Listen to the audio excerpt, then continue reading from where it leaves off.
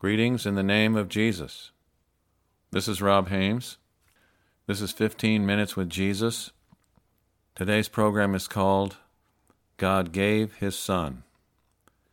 Let's turn to John 3, verse 14. Jesus was talking to Nicodemus, and he said, "And as Moses lifted up the serpent in the wilderness, even so must the Son of Man be lifted up, that whoever believes in him should not perish, but have eternal life.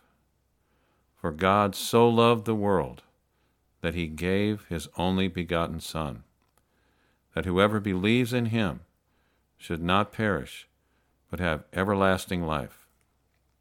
Let's turn to Ephesians 2, verse 4. "But God, who is rich in mercy, because of his great love with which he loved us, even when we were dead in trespasses, made us alive together with Christ.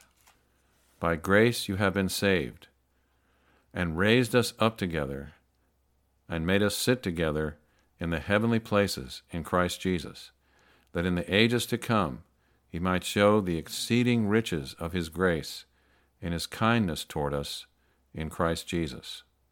For by grace you have been saved through faith, and that not of yourselves, it is the gift of God." The gift of God is Jesus. God so loved the world that he gave his only begotten Son. How much did he love us? That's how much he loved us. Just think on that for a moment. He loved us so much that he gave his Son for us. What does it mean, he gave? What happened when he gave him? How did he give him? Let's turn to Matthew 26, verse 36. "Then Jesus came with them to a place called Gethsemane, and said to the disciples, 'Sit here while I go and pray over there.' And he took with him Peter and the two sons of Zebedee, and he began to be sorrowful and deeply depressed. Then he said to them, 'My soul is exceedingly sorrowful, even to death. Stay here and watch with me.' He went a little farther and fell on his face and prayed, saying, 'O my Father, if it is possible, let this cup pass from me. Nevertheless, not as I will, but as you will.' Then he came to the disciples and found them sleeping, and said to Peter, 'What, could you not watch with me 1 hour? Watch and pray, lest you enter into temptation. The spirit indeed is willing, but the flesh is weak.' Again, a second time he went away and prayed, saying, 'O my Father, if this cup cannot pass away from me unless I drink it, your will be done.' And he came and found them asleep again, for their eyes were heavy. So he left them, went away again, and prayed the third time, saying the same words. Then he came to his disciples and said to them, 'Are you still sleeping and resting? Behold, the hour is at hand, and the Son of Man is being betrayed into the hands of sinners. Rise, let us be going. See, my betrayer is at hand.' And while he was still speaking, behold, Judas, one of the 12, with a great multitude with swords and clubs, came from the chief priests and elders of the people. Now his betrayer had given them a sign, saying, 'Whomever I kiss, he is the one, seize him.' Immediately he went up to Jesus and said, 'Greetings, Rabbi,' and kissed him.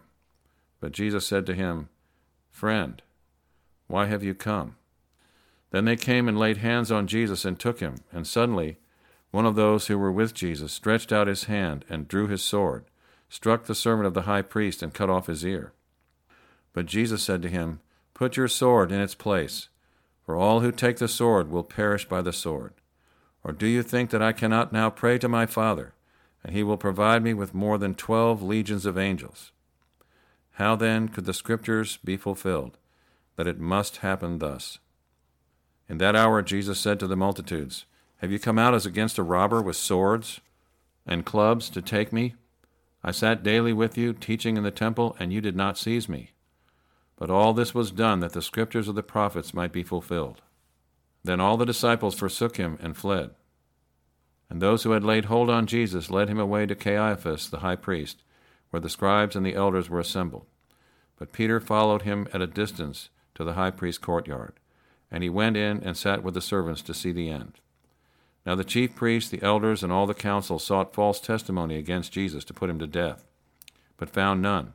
Even though many false witnesses came forward, they found none. But at last 2 false witnesses came forward and said, "This fellow said, 'I am able to destroy the temple of God and build it in 3 days.'" And the high priest arose and said to him, "Do you answer nothing? What is it these men testify against you?" But Jesus kept silent.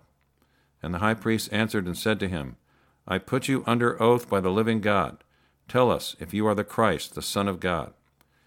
Jesus answered him, "It is as you said. Nevertheless, I say to you, hereafter you will see the Son of Man sitting at the right hand of the power and coming on the clouds of heaven."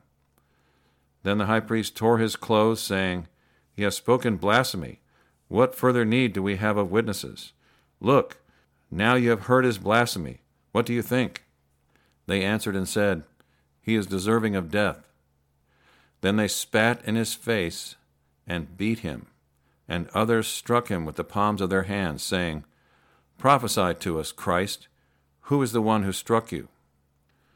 Let's turn to Matthew 27, verse 11. Now Jesus stood before the governor, and the governor asked him, saying, "Are you the king of the Jews?" Jesus said to him, "It is as you say." And while he was being accused by the chief priests and elders, he answered nothing. Then Pilate said to him, "Do you not hear how many things they testify against you?" But he answered him not one word, so that the governor marveled greatly. Now at the feast the governor was accustomed to release to the multitude one prisoner whom they wished. And at that time they had a notorious prisoner called Barabbas. Therefore when they had gathered together, Pilate said to them, "Whom do you want me to release to you, Barabbas or Jesus, who is called Christ?" For he knew that they had handed him over because of envy. While he was sitting on the judgment seat, his wife sent to him, saying, "Have nothing to do with that just man, for I have suffered many things today in a dream because of him." But the chief priests and elders persuaded the multitudes that they should ask for Barabbas and destroy Jesus. The governor answered and said to them, "Which of the 2 do you want me to release to you?" They said, "Barabbas." Pilate said to them, "What then shall I do with Jesus, who is called Christ?" They all said to him, "Let him be crucified." Then the governor said, "Why? What evil has he done?" But they cried out all the more, saying, "Let him be crucified." When Pilate saw that he could not prevail at all, but rather that a tumult was rising, he took water and washed his hands before the multitude, saying, "I am innocent of the blood of this just person. You see to it." And all the people answered and said, "His blood be on us and on our children." Then he released Barabbas to them, and when he had scourged Jesus, he delivered him to be crucified. Notice, he had him scourged. Then the soldiers of the governor took Jesus into the praetorium, this is after he was scourged, and gathered the whole garrison around him, and they stripped him and put a scarlet robe on him.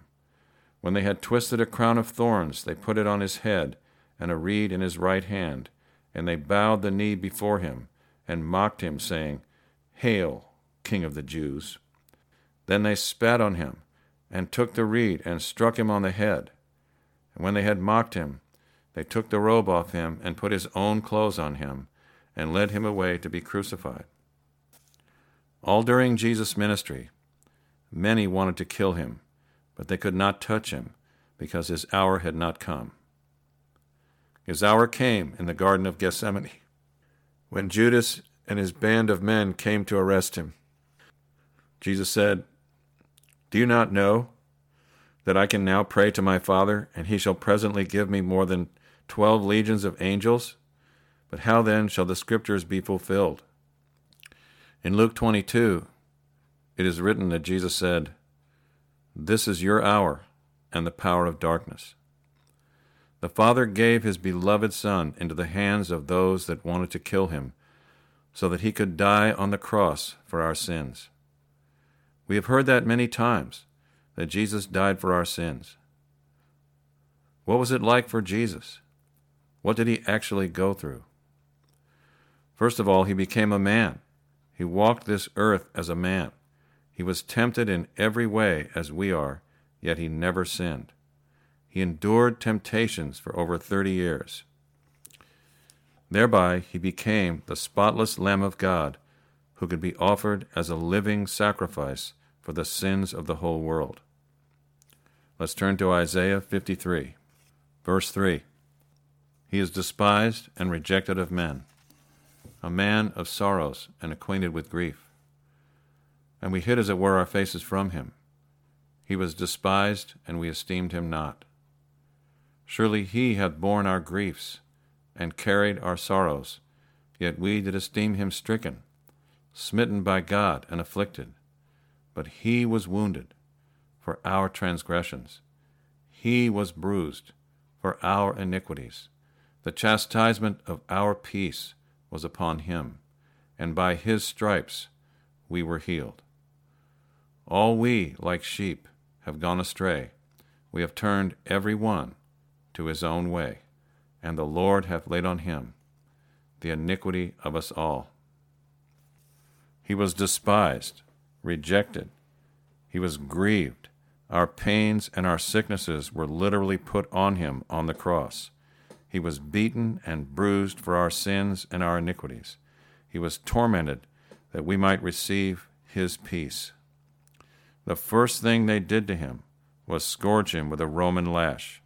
His flesh was torn off his back as stripes, and with those stripes we were healed.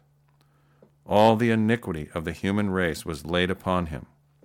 He literally became sin on the cross. That's when the Father had to forsake him for the first time in all eternity. And Jesus cried out, my God, why have you forsaken me?" He hung alone on that cross as they mocked him and chided him. He was oppressed and afflicted, but he did not open his mouth. He was brought as a lamb to the slaughter. He was bruised and put to grief. His soul was made an offering for sin. His soul entered into great travail as he bore our iniquities, as he bore the sin of many and made intercession for us transgressors. In Psalm 22, we see that Jesus hung alone on the cross, a reproach of men and despised of the people. They laughed him to scorn. All his bones went out of joint as the powers of darkness attacked him. Have you ever had one bone out of joint? It's extremely painful. After he was arrested, before he went to the cross, they beat him. They spit on him. Have you ever had anyone spit in your face? They tore out his beard. They put a crown of thorns upon his head and beat his head with a rod. They punched him. Have you ever been punched by a big, strong man, like a Roman soldier? This is what Jesus went through for us. This is what it means that God loved us and gave his beloved, only begotten Son for us to pay the ransom for us. They pierced his hands and his side, and his blood was shed upon that cross. The Scripture says he loved us and washed us from our sins in his own blood.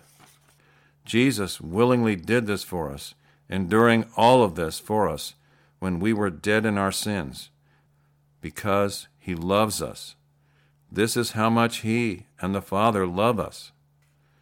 This was the cost of our salvation, our forgiveness, the suffering that Jesus, the man who was tempted in every way as we are, and yet he never sinned, who went about doing good and healing all that were oppressed of the devil. This is what he endured for us. This is the depth of his love for us. Greater love has no man than this, Jesus said, than one lay down his life for his friends. After his suffering was completed on the cross, Jesus said, "It is finished." And he commended his spirit to the Father, and he died. That's what it means when we say he died for our sins. He was crucified for our sins, and on the third day the Father raised him from the dead and justified Jesus and all of us who believe in him from all our sins. He abolished death thereby and brought us eternal life. Hallelujah. The wages of sin is death, but the gift of God is eternal life in Christ Jesus our Lord.